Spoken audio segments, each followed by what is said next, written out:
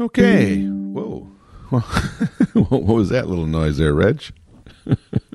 Hopefully we got that one out of the way before the show starts. The podcast. I don't know, whatever this is. All right. Are you ready to go, sir? You looking good? I'm feeling good. Yeah. Instruments in good shape. So let's just do this thing, all right? Okay. What do you say? Let's go.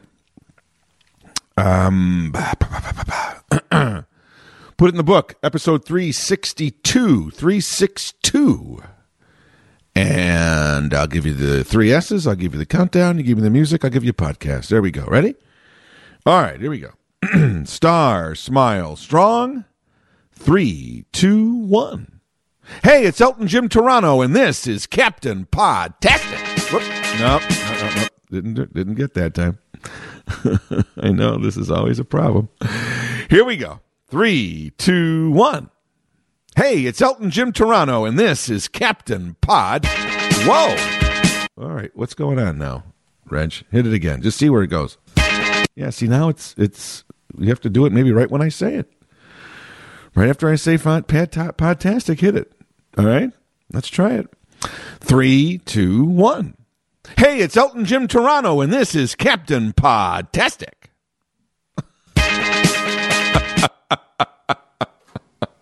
Now that time it didn't do it. All right, here we go. Last time. Whatever happens, happens. All right, we're just going to go with it. Ready?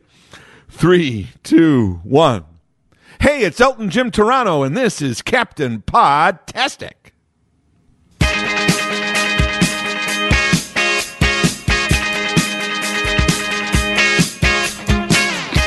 And welcome to another episode of Elton Jim's Captain Podtastic.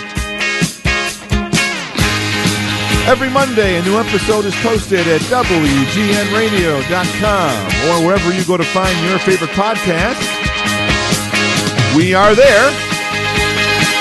But always remember, never forget, that it's also your job and your responsibility, and it should be your vocation to also get out there and spread the word, to tell your friends, tell your family, tell anybody who listens to a podcast that your favorite podcast is Elton Jim's Captain Podtastic, and it should be theirs too. I'd really appreciate it. If you like what you hear, don't forget, you go to WGNradio.com, you hit the prompt for the podcast section, hit the prompt for this section, this podcast, and my God, there they are, just sitting there waiting for you. Podcast after podcast after podcast. Get in there and start scrolling down and listening. On the train, on the bus, taking a walk, taking a hike, taking a run, cutting the grass, painting the stairs, whatever it is, whatever you're doing, reading a book, or just killing time. No better time killer than this.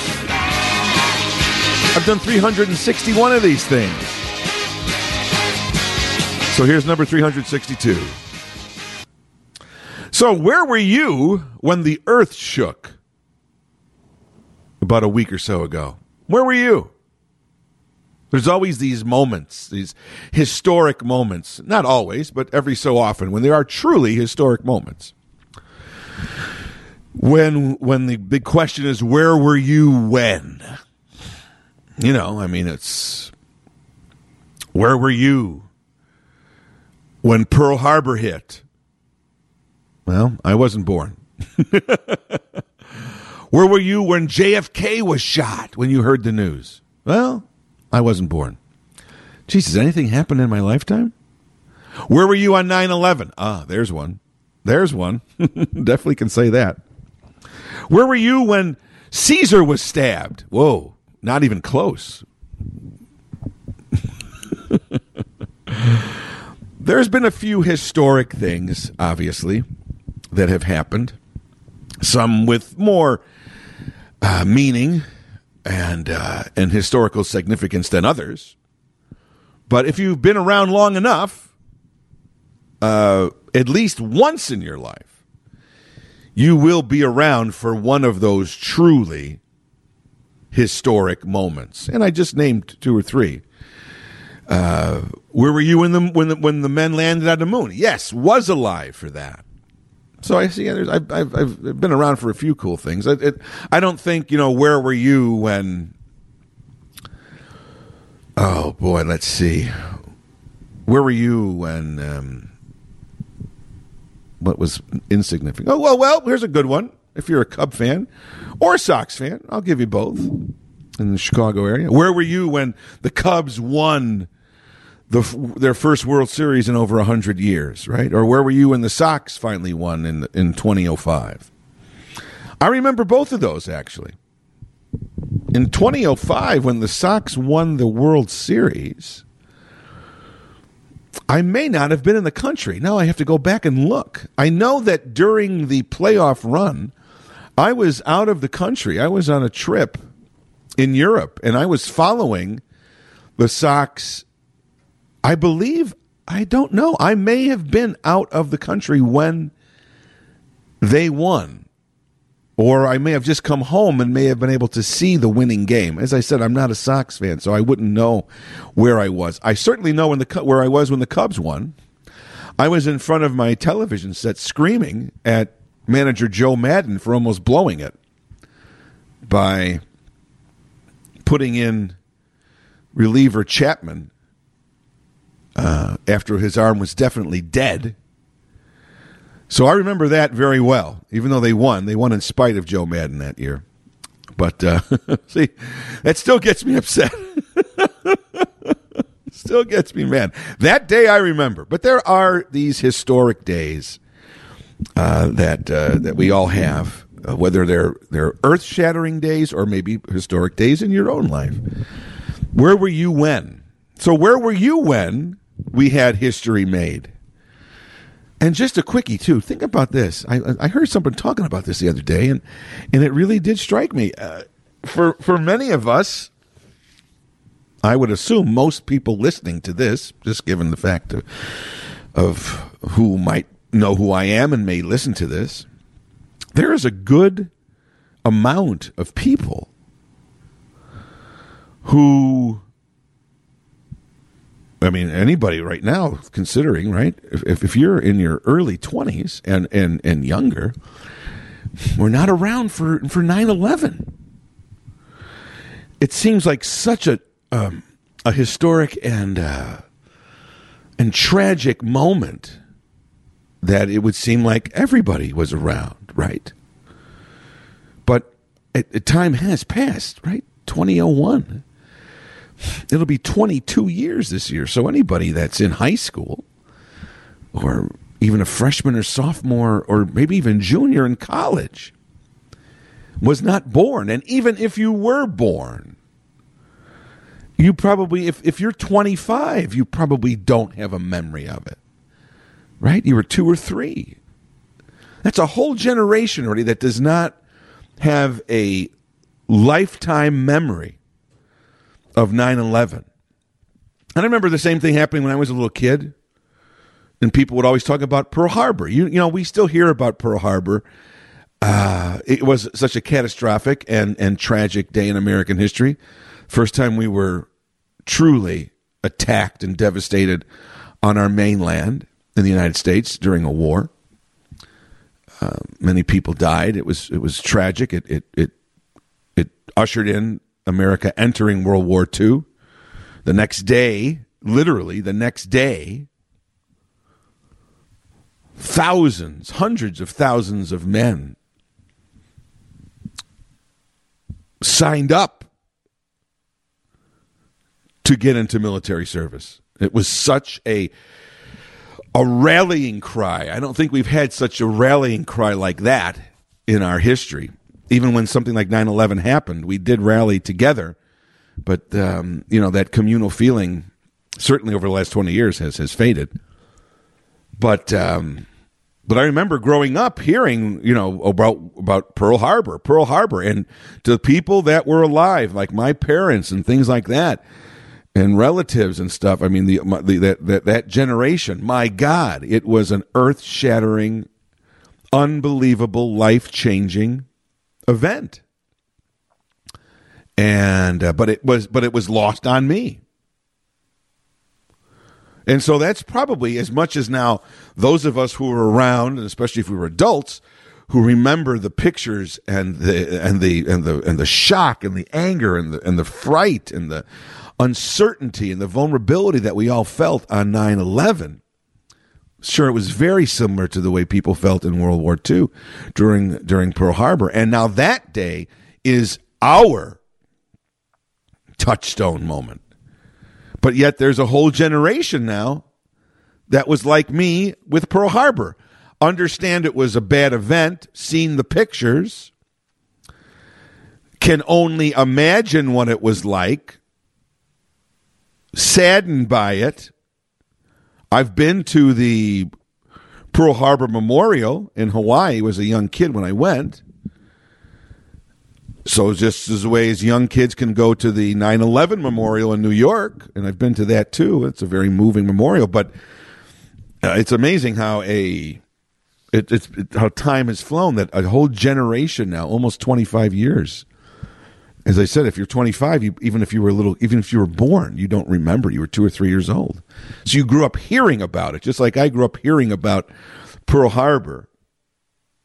I recognize it. I have some knowledge about it, some empathy for it, but I don't have the memory of it. I don't have the muscle memory of what it was like to see that and hear that news, that real memory of it. And now those of us who were around and remember 9/11 have that, and there's a whole generation that doesn't have that as well. And now, as we see with Pearl Harbor happening in the 40s, more than 80 years ago, it's mentioned sometimes on some shows or on the radio. Oh, today's the anniversary of Pearl Harbor, but it doesn't resonate really. I believe I just read that one of the last survivors of Pearl Harbor, and there were some. It was a horrible tragedy, and many people killed when the Japanese invaded Pearl Harbor in December of 1941. But there was only 2 living Americans left, and one of them just died. I think he was over 100 years old. So I don't know if there's still one left now, or if he was the last one. I can't remember. I just heard it in passing. Once again, it was kind of like, oh, that's an interesting little footnote, but it didn't resonate with me. But that just goes to show you the last person that lived who was at Pearl Harbor to survive it is over 100 years old, right? So we mention it. It's now a part of our history. It's the same way when you talk about the Civil War. We go, yeah, the Civil War, terrible. I've been to Gettysburg. It's a very moving and solemn place to go when you walk the battlefields. But you hear the stories. You can imagine how things were, but you really can't imagine it. We've got photos of Pearl Harbor. We have some film footage of Pearl Harbor, the devastation, the burning and exploding battleships. But 9/11, we've got a lot of footage, right? That was televised live. And so you certainly can maybe, for those who weren't alive and don't remember it, or who are very young, you certainly could go back and get some major pictures and film footage and recollections of that. That was documented and recorded because of such a media-intensive society we are in now. And could you imagine, that was before, 9/11 was before the smartphone, right? The smartphone came out in 2007. What would that have been like? What footage would we have had? What collective memory and collective knowledge would we have had if people had had the power of a smartphone during 9/11? If they were in New York, we most likely would have had much more footage of actually Wow, I don't know if that's good or bad when you think about it. We would have had footage of people who were right there. Certainly we would have footage of people that were coming down the stairs. We may have had footage of the actual explosions, or at least the holes in the buildings, because after they stopped, people were walking around and running, right? Wow. Just think what footage we have very detailed footage. But now that everybody carries around a camcorder in their pocket, wow, that would have really been quite a sight to have. Maybe good or bad or not. But anyway, where were you when the earth shook? It did. You say, Jim, what happened? A week ago? What happened? You might be running to your computer now and looking for tragedies, and you're looking for, there wasn't any earthquake, was there? There wasn't any tornado. There wasn't a flood. There wasn't any natural disaster. What are you talking about? There was no plane crash? What historic, what took place last week? There's no sporting event. What are you talking about? I think Jim's lost it, is probably what you're saying right now. Well, perhaps I have. It all depends on your perspective. It all depends on your opinion, which I will certainly be talking about today. Where were you when the earth shook? You say, Jim, what are you talking about? Where were you when you heard the news on the same day, a week ago today, as this posts? Where were you on April 24th? When you heard the news, within hours, when the media world was shaken with the news first of the firing of Fox News host Tucker Carlson, and then hours later, the firing of CNN host Don Lemon. Where were you? Now you say, oh my God, Jim, what are you talking about? In the same breath, you are somehow equating and comparing the historic value and significance of the firing of two cable channel news hosts to things like Pearl Harbor and the JFK assassination and 9/11 and Caesar's assassination? Where were you when Moses parted the Red Sea? Remember that day? Where were you? No. Jim, what are you talking about? Well, I agree. It's certainly not on par with that, but it can be. And maybe not even can be. I obviously exaggerate for effect. You know me. But this event could actually be the beginning of some shift in our current climate and culture. And you say, whoa, I mean, what are you talking about? Two guys got fired from their jobs? I mean, basically, right, that's what happened. Two guys got fired from their jobs. What are you talking about? This may show a shift in our culture, Jim. Two guys. Two people. Regardless if they're men or women.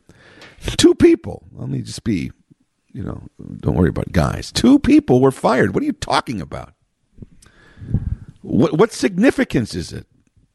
Two people get fired. People get fired every day. What are you talking about? Well, let me explain. That's why I brought it up. To the average person, that just may be what it is. Stripped of all the decoration around it or the hype around it. When stripped down to it, it might just be 2 people were fired on Monday. That's true. But if you're in the media world, and I am, and I have been a media junkie and a news junkie since I've been a little kid. I think I've told you on many occasions. It's been my career and my personal interest since I was a little kid. I've always been interested. I am proud to say I grew up watching television. There used to be, it's not as much anymore. There used to be this prevailing, this generation is going to be ruined because, get your kid away from the TV. You shouldn't watch. Some people, we're not allowed to watch TV. Some people still, I believe that television was and is, and now, we can expand the definition of television to obviously include all the different video platforms that we have available to us, especially on that smartphone that I talked about before. We carry it with us. So I think it's almost impossible now for someone to say, don't let your kids watch TV. They carry a TV with them in their backpack, in their pocket, right?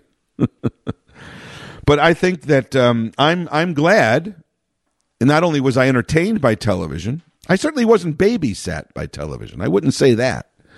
My mom, I was an only child, so my mom was able to pay attention. She didn't have 8 kids running around, so just saying, sit in front of the TV as a babysitter. I was not used that way. My mom was a stay-at-home mom when I grew up, at least, and so we did things all the time. So I was not raised on TV per se, like that during the day. But once again, being an only child, at the end of the day, after being out and doing things, I was still home. I wasn't with a brother or sister doing something, so I was, and my parents were relaxing after the day's done, watching television. So I watched it with them. So I did grow up watching TV, and I loved my Saturday morning cartoons. But I'm happy for it because I was captivated by television in terms of what it could do, in terms of informing and entertaining. So as a little kid, being around television, watching the news, watching different television shows, I do feel that helped me in my development of being someone who liked to be informed, who liked to find out information. I'm sure it led to me choosing a career in the media. As I said, I became something of a news junkie. I enjoyed. As I grew older, I would read newspapers, several newspapers a day, had magazine subscriptions and all that. Was always looking for information. Listened to the radio, so it seemed to be a natural progression when I got into the media because as a little kid, I had been kind of raised on it and found interest in it and enjoyed not only being informed, but also enjoyed sharing the information that I got with other people. And that's what the media is all about, right? And then you're able to, and then with information and facts, you're able to form an opinion and have a sense of what's happening around you. So I'm very happy, with that as a kid. I don't think that television harmed me at all. And so getting into the media, in fact, I remember I had an internship when I was in college at the CBS-owned TV station here in Chicago, WBBM TV, Channel 2. And one of the reasons after my interview that I was told by the person who was my instructor or my boss, if you will, for the internship at the TV station said, I had all those answers all set up. What do you want to do in 5 years and all that stuff? But it was an off the cuff, real honest answer that I had no way of really preparing for, and it was the way that I presented it was what got me the interview. You never know what is going to appeal or not appeal to somebody in an interview situation. And apparently this, to me, I remember saying it, but I didn't remember saying, wow, I hit that one out of the park. It was just kind of an off-the-cuff comment. And she asked me, what do you read? Because once again, working at a news station, you need to be well read. You need to be aware of what's going on. That's where the news is generated, right? So they wanted somebody that did have that kind of interest and was informed and did seek out several different sources of information. And I made an off the cuff remark. I said, oh, well, my bedroom, because I was still living at home. I was just in college. I said, well, in my bedroom, I don't even know if there's, carpeting. Hardwood floors weren't that big back when I was going to college. It was people still had carpeting. And I said, well, I don't even know if I have a carpet in my bedroom because it is basically filled with so many different newspapers and magazines. That's the carpeting in my room. I'm just surrounded by information. And that little off the cuff, little funny, hopefully, phrase led her to believe that, well, this is the guy. He's into this. He can do this job. So you never know. But it remains an interest for me. And so that's the way, and I seek out information and facts, and based on that is how I make my opinion. That's the way it's supposed to be. You gather information, you gather facts, you form an opinion, and then if you want, you share your opinion. That's the way the world used to work. Talk about that smartphone. You can't get away from it. Since the smartphone, and since a few years after that, with the popularity and then the explosion of social media due to what the smartphone allowed, social media existed, but when we were still tethered to a desktop, you don't even hear that phrase much anymore, really. Do you even hear that term? A desktop computer? I don't even know if anybody who has a desktop computer. Do they still make desktop computers? Even if you have a computer at home, right? Isn't it most likely a laptop?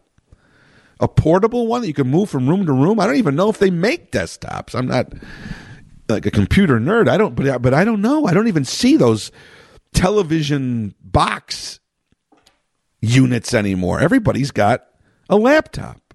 So even the term desktop computer might be outdated right now. But once that cell phone, that smartphone, not cell phone, but that smartphone gave us the power of a fast, powerful computer in our pockets, in our purses, in our backpacks, in our hand, it changed the world. It changed the way we live, literally. And then suddenly those social media sites that were around in very primitive forms just exploded, and then more were invented because now we had a new capability. We could react to both the incoming of information and, most importantly for social media, the outgoing flow of information from us to the world. Before that, the public was still, for the most part, a receiver of information. They weren't a content provider of information. Today, that's the goal. All these internet influencers, what do they talk about? Creating content. It's not just networks and news organizations or entertainment organizations or artists or musicians or actors who create content. In today's world, in 2023, the average person creates content. That's a relatively new phenomenon. The ability, and some people did, but not like now. Everybody who buys a smartphone has the potential to be a content creator, a content provider. We used to be a content receiver. It was one way. Now we receive content, but we also disperse content. Either the content we make or the content that we gather from some other place and then send out and share, retweet, share, like.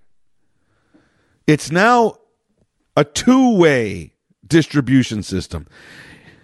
It never used to be that way. Going back to the days of newspapers and radio and television news, it was one way. Those establishments sent it to us. We could send it back in the way of letters to the editor, but that was our only real way. We could maybe, if you were if you had the ability, you could write an opinion piece for a newspaper, or you went on TV and gave your rebuttal to an editorial, but that was few and far between. Now, anyone of any age, of any background, of any whatever, anybody who has a smartphone is a content creator, or certainly has the ability to be one.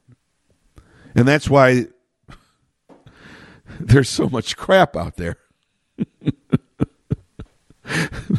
Because everybody has the ability to do it, and not everybody either has the talent or the ability to do it, but they have the opportunity to do it. I mean, think about it. Everybody's talking about TikTok and how it might be shut down because it's owned by a Chinese company. Here's this, once again, this technology that changed the world. And if you go on TikTok, all this content that we talk about, we all have this ability to create content. We're content creators. If you go on TikTok, what is it? What's the content that the average person is providing, is creating? And I put that in quotes. What is it? Pictures of their pets? Pictures of their kids? Or of them dancing? That's that content that we can't live without. Or pictures of their food, or pictures of the new skirt they bought, or the new makeup that they bought. That's our content. That's how scary that is. Think about the power and the capabilities of that to share, and that's what we're sharing for the most part. But then there are a lot of people that do use it to disseminate information. And this is what I'm talking about. Why were Tucker Carlson and Don Lemon, why were those firings, in my view, potentially important for all of us to pay attention to? Stay with me. I'm getting there. Giving you a background. So certainly over the last 15 or 20 years, the rise of conspiracy theories and conspiracies and opinions that are based on falsehoods completely, or half-truths at the very best, also now have a venue to be shared. And that has been very dangerous. And we are still weeding through that and figuring out, how do we figure it out? Everybody talks about Trump, Donald Trump, fake news. It's kind of used as a throwaway line, as a funny line. But fake news can work both ways. Donald Trump used it when he didn't agree with something that someone wrote about him. Oh, that's fake news. But there is a lot of fake news out there. That is a concern that we have, because we have this powerful tool to share any information without any kind of vetting. And I've mentioned this before on the podcast. There used to be a public contract between the public and the media, that they were the news gatherers and that they would do their job to make sure that what was printed or told on the radio, or what was presented on the radio, was presented on television, was printed in the newspapers or printed in a magazine, that there's no law, but there was an unwritten rule in the journalistic world, and there was an unwritten social contract between the audience and the media, that they would vet this out, that they would do the best that they could in order to assure that the information that they were sharing with us was verified and validated and, to the best of their knowledge, was true. Okay, that's gone out the wall. That aspect of journalism is gone. It still exists to some extent, but it doesn't really guide our journalism anymore because of the speed and quickness and access that anybody has to post something. So a lot of fake news, false news based on half facts or no facts can be presented and sent out and believed. And that has led to the division that we're in right now. So you say, once again, Jim, okay, well, how did Tucker Carlson and Don Lemon get into this? Well, so certainly over the last 10 or 15 years, we have seen the rise of disinformation and misinformation and fake news, whatever you want to call it, become the norm, become the standard. And now it's our job, the public's job, to weed that out. And some people have the ability to weed that out. They will take the initiative and see, well, is anyone else saying this is verified?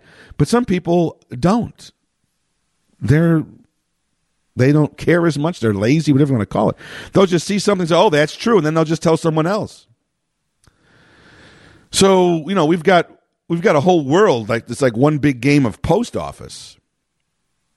When you whisper into somebody's ear and then it goes around the circle and it comes back. And usually what the original thing was, when it goes around a circle, is never the same. Well, that's what's happened in the world today. But now, multiply that by billions. Once again, the flawed human. So what we have seen in our world is a lot of opinion taking over for facts, because there's been less facts out there. Facts are harder to come by. Opinions are easy. We all have them. We can make them in a second. It's our nature. Facts take time. Facts take effort. You have to dig for the facts. Once again, I always say, please go and watch the film All the President's Men. It's a very good tutorial. It's a very entertaining film about Woodward and Bernstein and how they tracked down the Watergate story. But it's not about Nixon. It's not about politics. It's really about journalism and how a journalist goes about finding facts. The average person now doesn't take the time, doesn't have the want to do it, doesn't have the knowledge or expertise of how to do it. So they see something, they react to it, they form an opinion about it, and if it's something that really affects them, they'll share it with somebody and tell somebody. And it may be based on something completely false with absolutely zero validity and truth to it. And boom, boom, boom, and so on, and so on, and so on. And off it goes, and off it gets shared and shared and shared, and it gets more corrupted and more wrong information gets added to it, like post office, and it goes around the globe.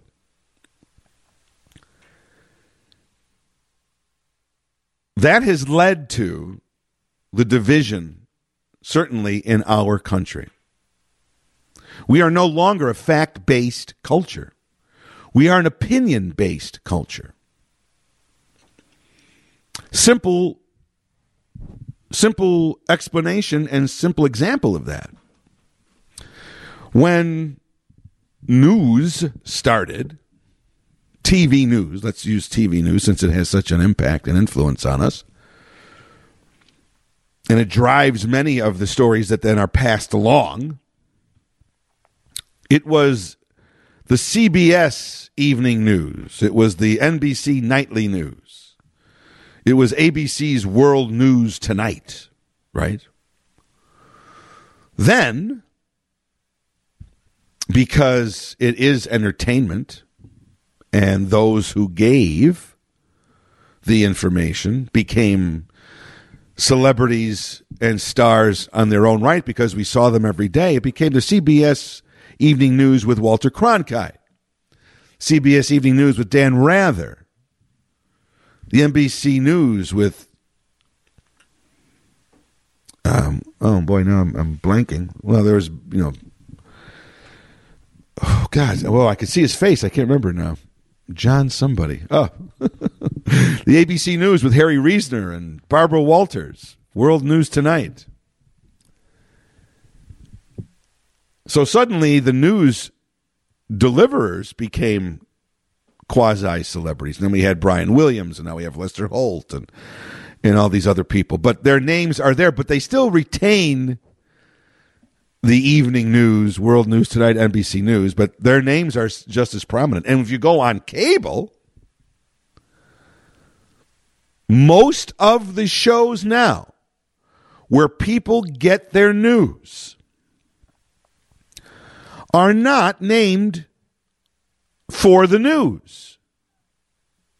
They're named for the person delivering the news. Now you say, Jim, what's the big deal about that? It is a big deal. It's a huge deal. It's a nuance, but it's a nuance with meaning. And the average person might not pay attention to that, might not think it's a big deal, but it is. It is a reason for our division.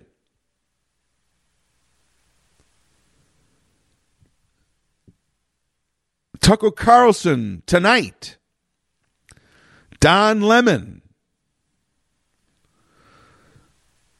Hannity. Rachel Maddow show. The Ingram Angle. Anderson Cooper 360. A Moment with Lawrence O'Donnell. Morning Joe. Do you hear in any of those are the most popular cable news station, TV programs right now. And in any of those that I just read off to you, was there any non-bias, non-personality name in those titles of those shows? No. They were all the names of the people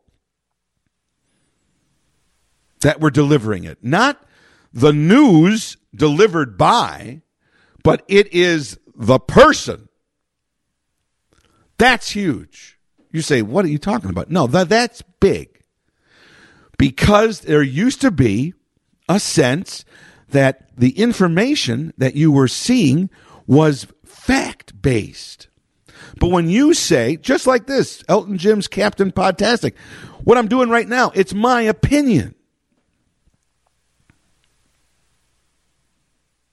So you say, well, Jim, you're no better or no worse.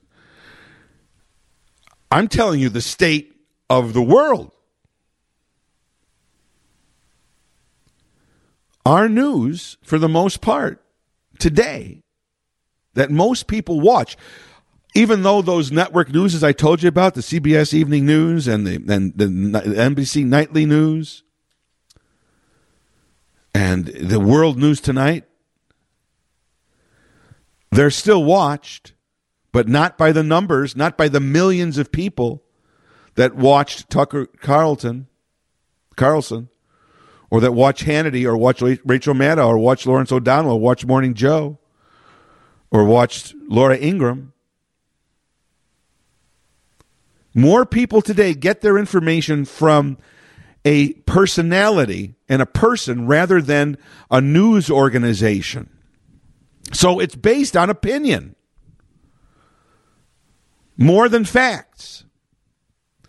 That's where we have gotten in trouble here. So that's why so many of these original news gathering outlets, which did abide by and were operated on the journalistic unwritten rules that guided journalism for decades or centuries, they've gone away. Because now it's ratings, now it's entertainment. There's not as much fact-checking because it's based on a person's opinion. And we just saw in this defamation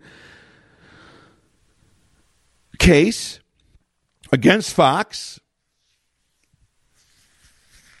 that was claiming that one of the makers of the voting machines in the 2020 elections had either fixed the election or did something to steal the election. And they have emails from the highest levels within the Fox organization that show that even though there was much doubt on the side of many of these anchors who are the main disseminators of the information, while they knew that factually the story about the stolen election was not true, they continued to tell the story and to push the idea to those people that were their loyal followers and listeners. That's dangerous. Now, I'm not picking on Fox because on the other side, you know, I always try to play, you know, once again, I'm a media news junkie. I do play devil's advocate. I don't have any. I watch all of them. I watch Fox. I watch CNN. I watch MSNBC. I watch all of them because I want to get. I've always been a news junkie. Now my floor isn't filled with magazines and newspapers, but I still have a variety. I still gain my information and my facts and form my opinions based on many different outlets and gathering of facts on my own before I make a decision. I don't follow one. In a regular morning, the evening or so, I will watch several different of the news channels to see how each of them are talking about and reporting on the same event. And you will see a different slant. There's no question about that. There's a slant. And MSNBC is far left, liberal. Fox is far right, conservative. And right now, CNN doesn't know what it wants to be. CNN was the first one around. The other two based themselves on the CNN model and then went in each direction where they saw the audience was, where there was a big audience. But as I said, I watch them all. So I'm just giving you the facts about Fox because I can attack MSNBC and I can attack CNN with the same thing. Don Lemon, Rachel Maddow, Lawrence O'Donnell, Anderson Cooper, Wolf Blitzer, when they talk about conservatives, Meet the Press, the oldest television show on TV, Meet the Press. What's it called today? It's called Meet the Press with Chuck Todd. Got to get his name in there. Meet the Press. All those shows, very left-leaning. All those hosts, more on the liberal side than the conservative side. All bash Trump. That's how they made their bones. If you look at most of the people today who have their own shows with their names on them, once again, Katie Tur show, right? If you watch, majority of people, Don Lemon show, people that either had or have shows, many of them covered the Trump campaign in 2016 and then covered the presidency. And they were on all the time, and they were bashing Trump, and they got a following, and they got their own shows. So just as the right, you can bash for their agenda, you can bash the left. Their agenda is just as biased as the right's is. It depends on your perspective. So you say, I hate Fox, I love MSNBC. Someone else says, I love MSNBC, I love Fox, I hate MSNBC. And that's where we got this divide. That's where we got in trouble, because we have allowed opinion. We've allowed the media, and we've allowed journalism to get laxed on facts. Sadly, the media chases us.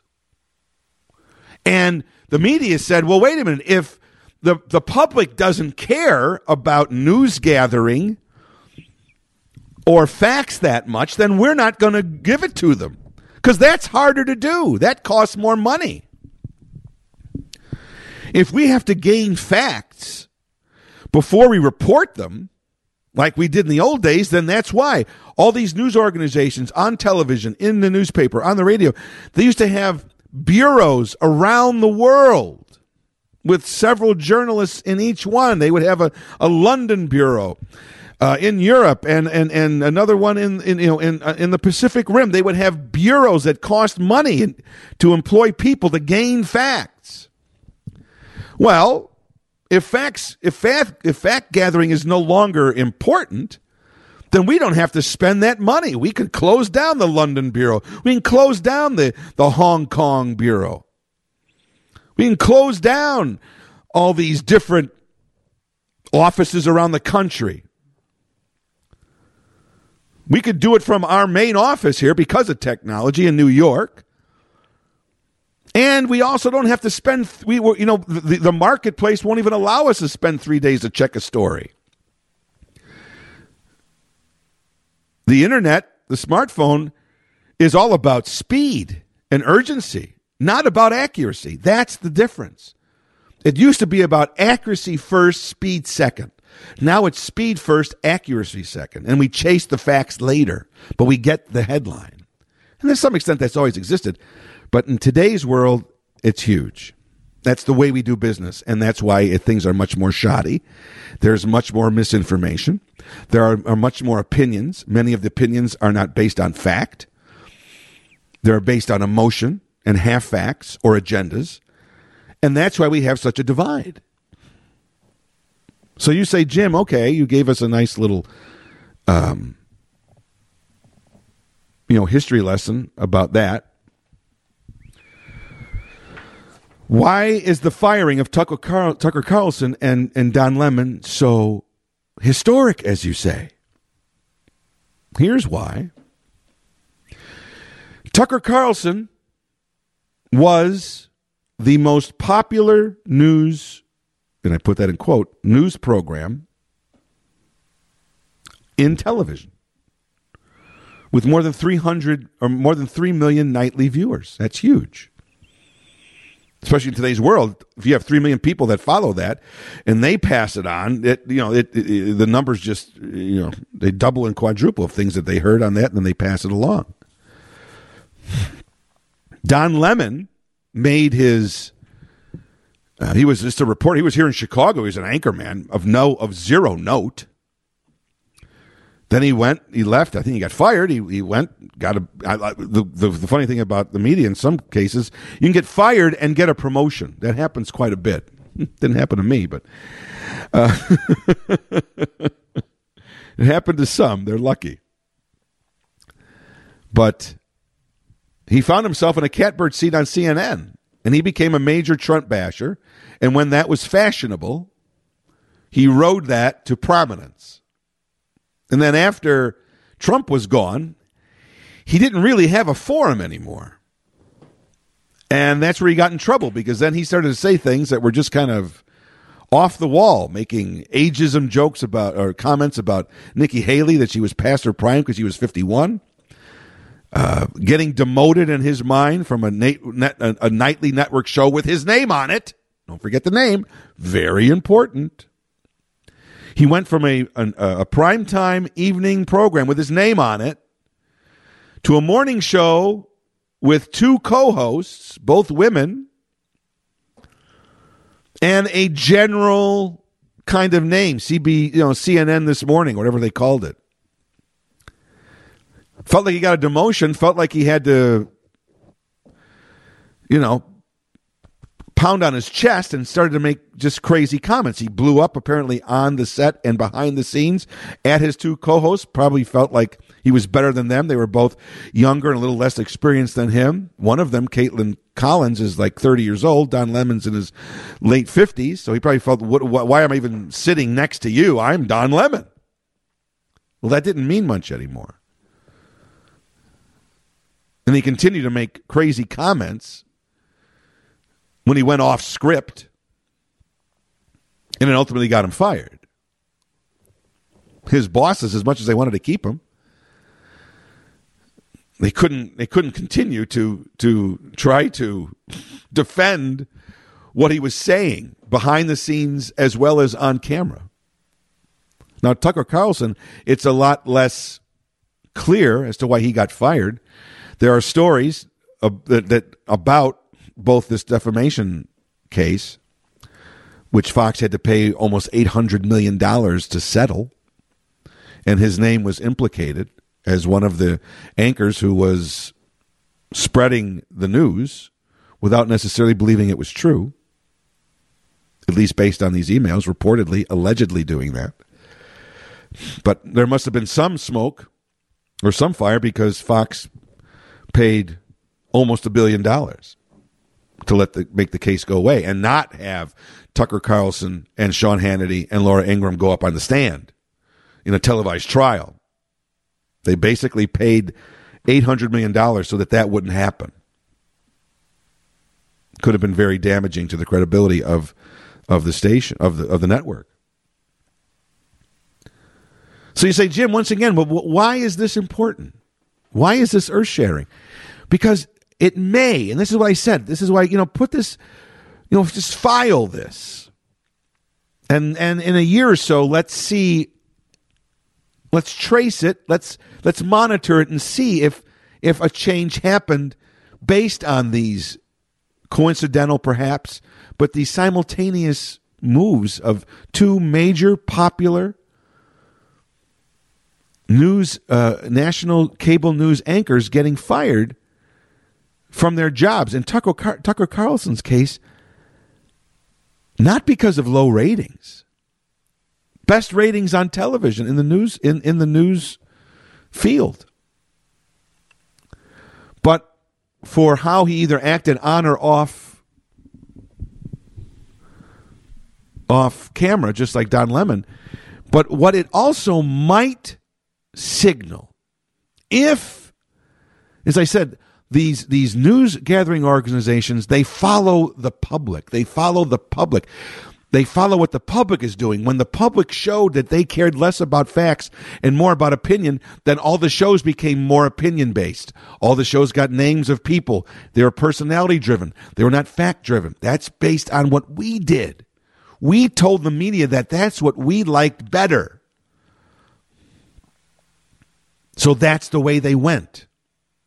And we've seen the damage it's done. We've seen this damage done to both internally to the networks. Their inner workings. They allegedly could be telling stories they don't even believe are true, but because their audience want them, that's what they tell them. That's dangerous. But it's also created a divide in our country. Huge divide. I talked about 9/11 earlier for a reason. That was probably the last time our country was ever united around something. In the last 22 years, we have divided, and the gap has continued to get so big that we're starting to maybe now realize maybe this isn't the right way, and that's my point. It would have been very easy to keep Don Lemon and to keep especially Tucker Carlson doing what they did to reap in millions of dollars a year, billions of dollars a year in ad revenue. But whatever the true reason was, and even if those reasons don't necessarily connect to a new sense of responsibility of the news, they may still have that end result.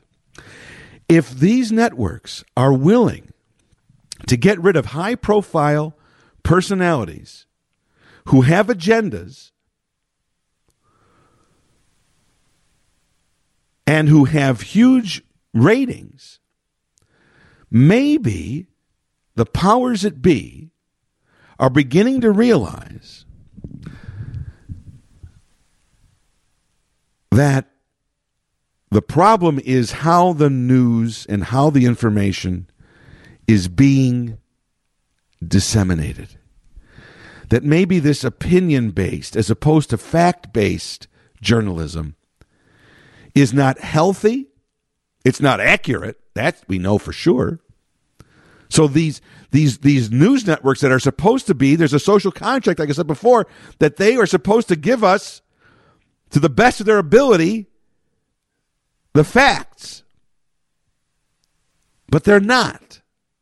And maybe they're finally beginning to realize that by not adhering to the standards and the processes of gaining facts and disseminating those in a legitimate way, they are adding to the divide in this country and adding to the vulnerability of this country. We don't want to see another 9/11. But if you don't think that our enemies are seeing what's going on in this country, the divide and the mayhem, and realizing and saying the U.S. looks vulnerable, the U.S. is not united, they are not the United States anymore, there's some cracks, there's some dents in the armor, and maybe now is the time to make our move. And so that's why we're seeing China making moves with balloons flying over and doing test runs and a possible invasion of Taiwan. Why we're seeing Russia flex whatever muscles it thought it has.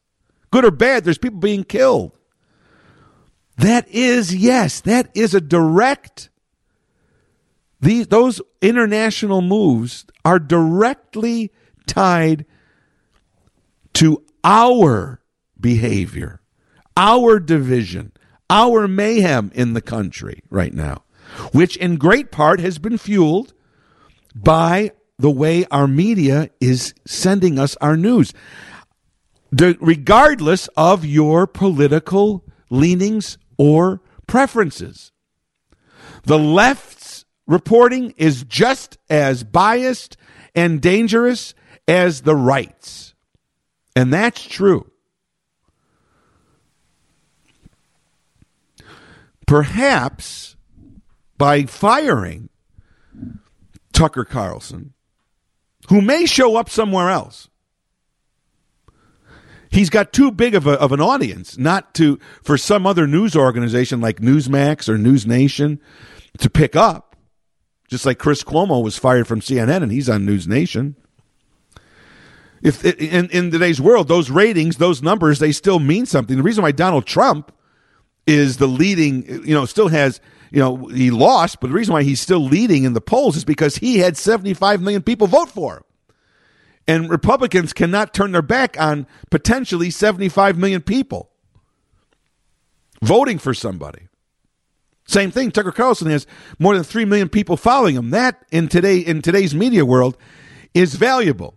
From what I understand, the day after Tucker Carlson was fired, Fox stock went down so much they lost $500 million in the value of the company. So that one piece of news, you say, well, what was the big deal? Tucker Carlson got fired. $500 million is what the difference is. But Fox was willing to take that $500 million hit. Now, once again, I don't know what the whole idea, it's been murky as to what it was. There's been allegations of behind the scenes behavior by Tucker Carlson that got him fired. Not necessarily what he did on the air, but the combination may have been enough. But here's my main point.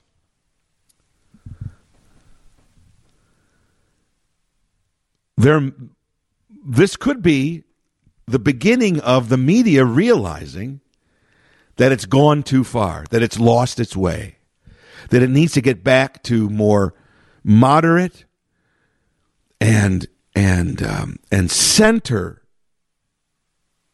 reporting, not biased on one side or the other. If the media becomes more balanced, then maybe the public that receives the information from that media will become more balanced. And maybe that is how this horrendous and wide cultural divide we have right now begins to lessen. Sadly, in this country, as I've said many times, we don't fix something until it is completely broken. We're very bad at prevention. We're good at repair, but we're not good at prevention. As long as the wheels keep rolling, we say the car is fine. It's when the axle breaks and the car can't move, we go, oh, we better pay attention to that. Well, in terms of our country right now, the wheels are kind of almost, the axle's just about broken. I mean, we're going into a presidential election now. It's hard to believe it's already going to come up again. Within the next year now, sadly, that divide is going to be very present. So maybe now, maybe there is an ounce of prevention for the first time. Maybe the media says, we've got this election coming up. Joe Biden now, President Biden has just announced. So, I mean, the major players are in it. More people will enter probably, but the major players are mostly in it. We'll see about DeSantis. But Trump is in, Biden is in. Those are the two leading poll getters right now. Maybe the media is saying, my gosh, if we continue to report on, to these factions, these biases, they already are huge and wide and exist and are detrimental. And now we're getting into a campaign when those things naturally happen. This could get worse. Maybe the media is finally saying, you know what? I mean, that's supposedly what CNN's new management is trying to do, is take them away from being so far left. Because the way CNN looks at it now, at least in theory, nobody's playing to the middle. And that might be where the majority of people are, but the people on the far right and the far left are so passionate and so loud that they suck up all the oxygen. So maybe there's that quiet majority that's in the middle that nobody's catering to, and that's what I think CNN is trying to do. They haven't been very successful so far. But maybe more news organizations now are beginning, even Fox, that are so far left and invented the model. Maybe even they are realizing. It'll be interesting to see who Fox puts in. Interesting enough, once again, these are nuances, but being a media junkie and someone who's been around this for many decades, I'm just trying to pass this on to you. Just so if you didn't recognize it, maybe it just sparks something in you. Interestingly enough, when Tucker Carlson was replaced, and so far as I record this, he hasn't been permanently replaced yet. But when he was replaced, the show that replaced him did not have a person's name on it. It was called Fox News Live. Interesting. Somewhat to the way it used to be decades ago. CBS Evening News, NBC Nightly News, ABC World News Tonight. Fox News Live. Not Hannity, not Ingram, not Anderson Cooper, not Rachel Maddow, not Lawrence O'Donnell. Fox News Live. Not a name of a person, but a name of a news gathering impression. You might say, what's the big deal, Jim? It is. That little nuance sends a different story, that this is not going to be necessarily all opinion. There's a sense of objectivity by naming a news program about the news as opposed to naming it about a person. A person is always opinionated. A person is always biased. It might be a very small nuance, but it also might be the beginning. We might see less of Jesse Waters prime time, Bill O'Reilly and The Factor, and we might start to see more shows that are news-based as opposed to opinion-based. And the less opinion and the more news-based, the more real facts come out. And if the more real facts come out and opinions are based upon those facts, the less wild conspiracies, the less fake news, the less question about what's real and what not exists. And maybe a less of divide happens because now we're dealing with facts, not with opinions. Maybe a fact-based media where we gain our information from helps to eliminate the gap. They built the gap. The gap was very financially, lucrative for them. But maybe even they are beginning to see that they have sold their souls and they're doing harm to the journalism business and to the country and to how we think. Maybe. I don't know. It's too early, but when I saw Tucker Carlson and Don Lemon fired, that's what I thought about. And when I saw that Fox put that news, Fox News Live as a placeholder until they perhaps get a new show or a new host, it'll be interesting to see. Will they keep that? That may be a very subtle sign that there might be a change afoot. We need a change. We can't go on like this. The divide will only get worse. As I said, and now in the next year and a half, if we continue to do things the way we are, and we're in a political campaign when divide is the par for the course, when opposing views are on all display during our presidential elections to the highest degree.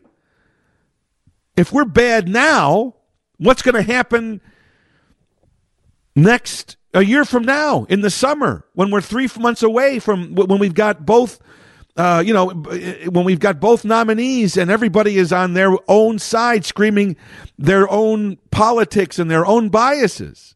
We're already divided. Hugely. It's breaking up families. And now we're entering a cycle where that is the norm. It could get worse, and who knows what the implications can be. I always mention all the President's Men, and I mention the movie Network, written by a screenwriter named Patty Chayefsky. Movie came out in 1976. If you haven't seen the movie Network, please go on streaming service or wherever you have to go, but find it. It's called Network. William Holden, Faye Dunaway, Peter Finch. You have to see it. Patty Chayefsky, whether he had some great, Nostradamus-like ability to look into the future, or maybe he was just keenly tied into the media and saw where things were going and extrapolated it for the future. But what Patty Chayefsky put forth in Network, how the news became entertainment, how agendas for news became the most popular news shows that were biased and opinion based on a personality rather than the facts. That's the crux of that movie, and the danger that it posed to the country and how it destroyed journalism. That's all happening in that show, in that movie called Network from almost 50 years ago. Patty Chayefsky called it. It's scary how relevant it is. If you have never seen it, do yourself a favor, and you want to know why I'm so passionate about this, why I'm talking about this, because that's where where we're at now was predicted 50 years ago, and we thought it was crazy. We thought it was entertainment. We thought it was fiction. We thought it was so far-fetched. And here we are living in a reality that's even worse than what was shown in the movie Network. We need to take a step back and take a breath. And maybe that's what the firing of Tucker Carlson and Don Lemon showed. Ironically, more fiction, more art is becoming reflective of reality. I mean, Fox News, run by Rupert Murdoch and his family, an amazing media empire. The same thing that's going on now is what's going on in the TV show Succession. I hope you watch that show because it's fantastic. And right now, art is imitating reality and vice versa in terms of a strong, older media baron who's the head of a worldwide, influential, biased, right-leaning network, and his children who are struggling amongst themselves on how to succeed this bigger than life personality. That's what's going on right now in the Fox world. Rupert Murdoch is 92 years old. I don't care what kind of health you're in. 92 is 92. But apparently he made the call. It was him who fired Tucker Carlson, allegedly. Who knows? That's how much power he still has. He's 92, and he is still carrying the big club. So it will be interesting to see, is maybe Rupert Murdoch having a change? He fired his most popular host, the person that was making him the most money, and he fired him. That says something. That's not just a firing. That's a message. And it could be the beginning of a new dawn. It could be the beginning. I don't know. I'm throwing it out there for you. Pay attention to it. Let's see where it goes. In 6 months, I might say, remember when I talked about that? Boy, was I wrong. Probably, maybe, who knows? But as it stands right now, I look at it from an optimistic view and say maybe the media is taking responsibility that it has shucked for the last 10 or 15 or 20 years, sadly. Maybe they are even realizing that they've lost their way and they need to rein things in. And if they can do that, then maybe the divide between us can begin to shrink. It was so interesting. I've talked about Bruce Springsteen.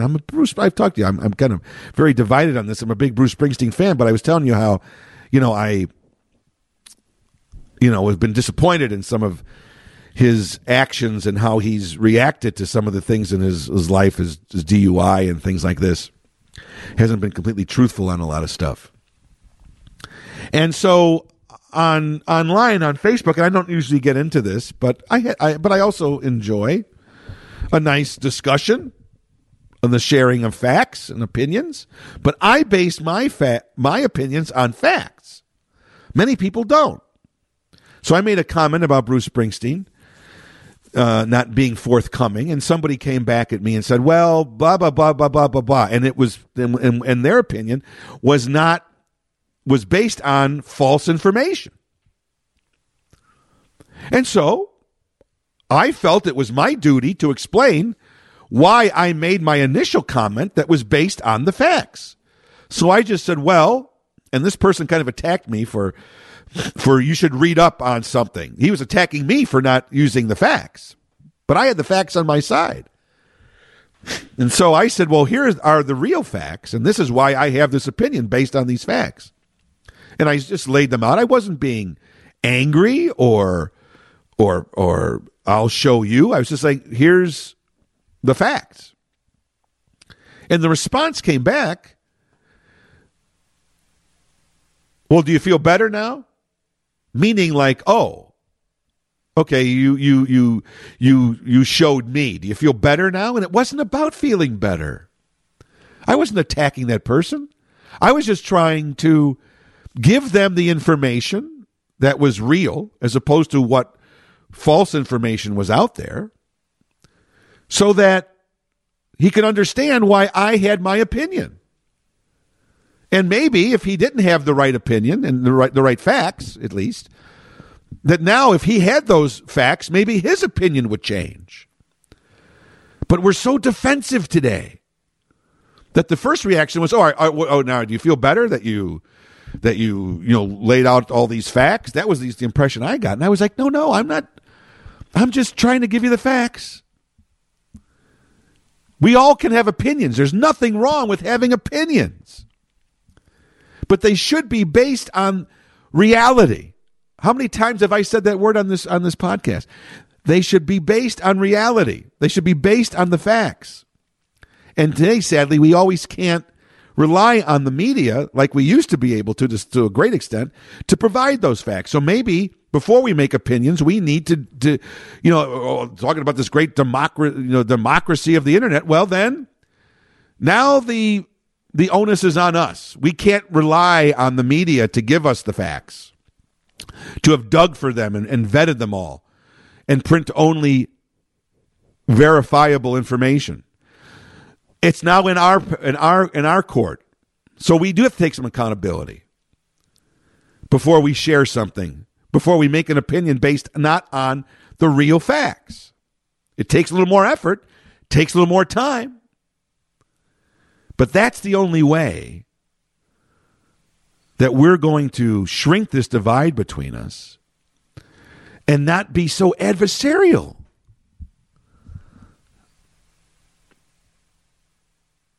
So, where were you when the world changed?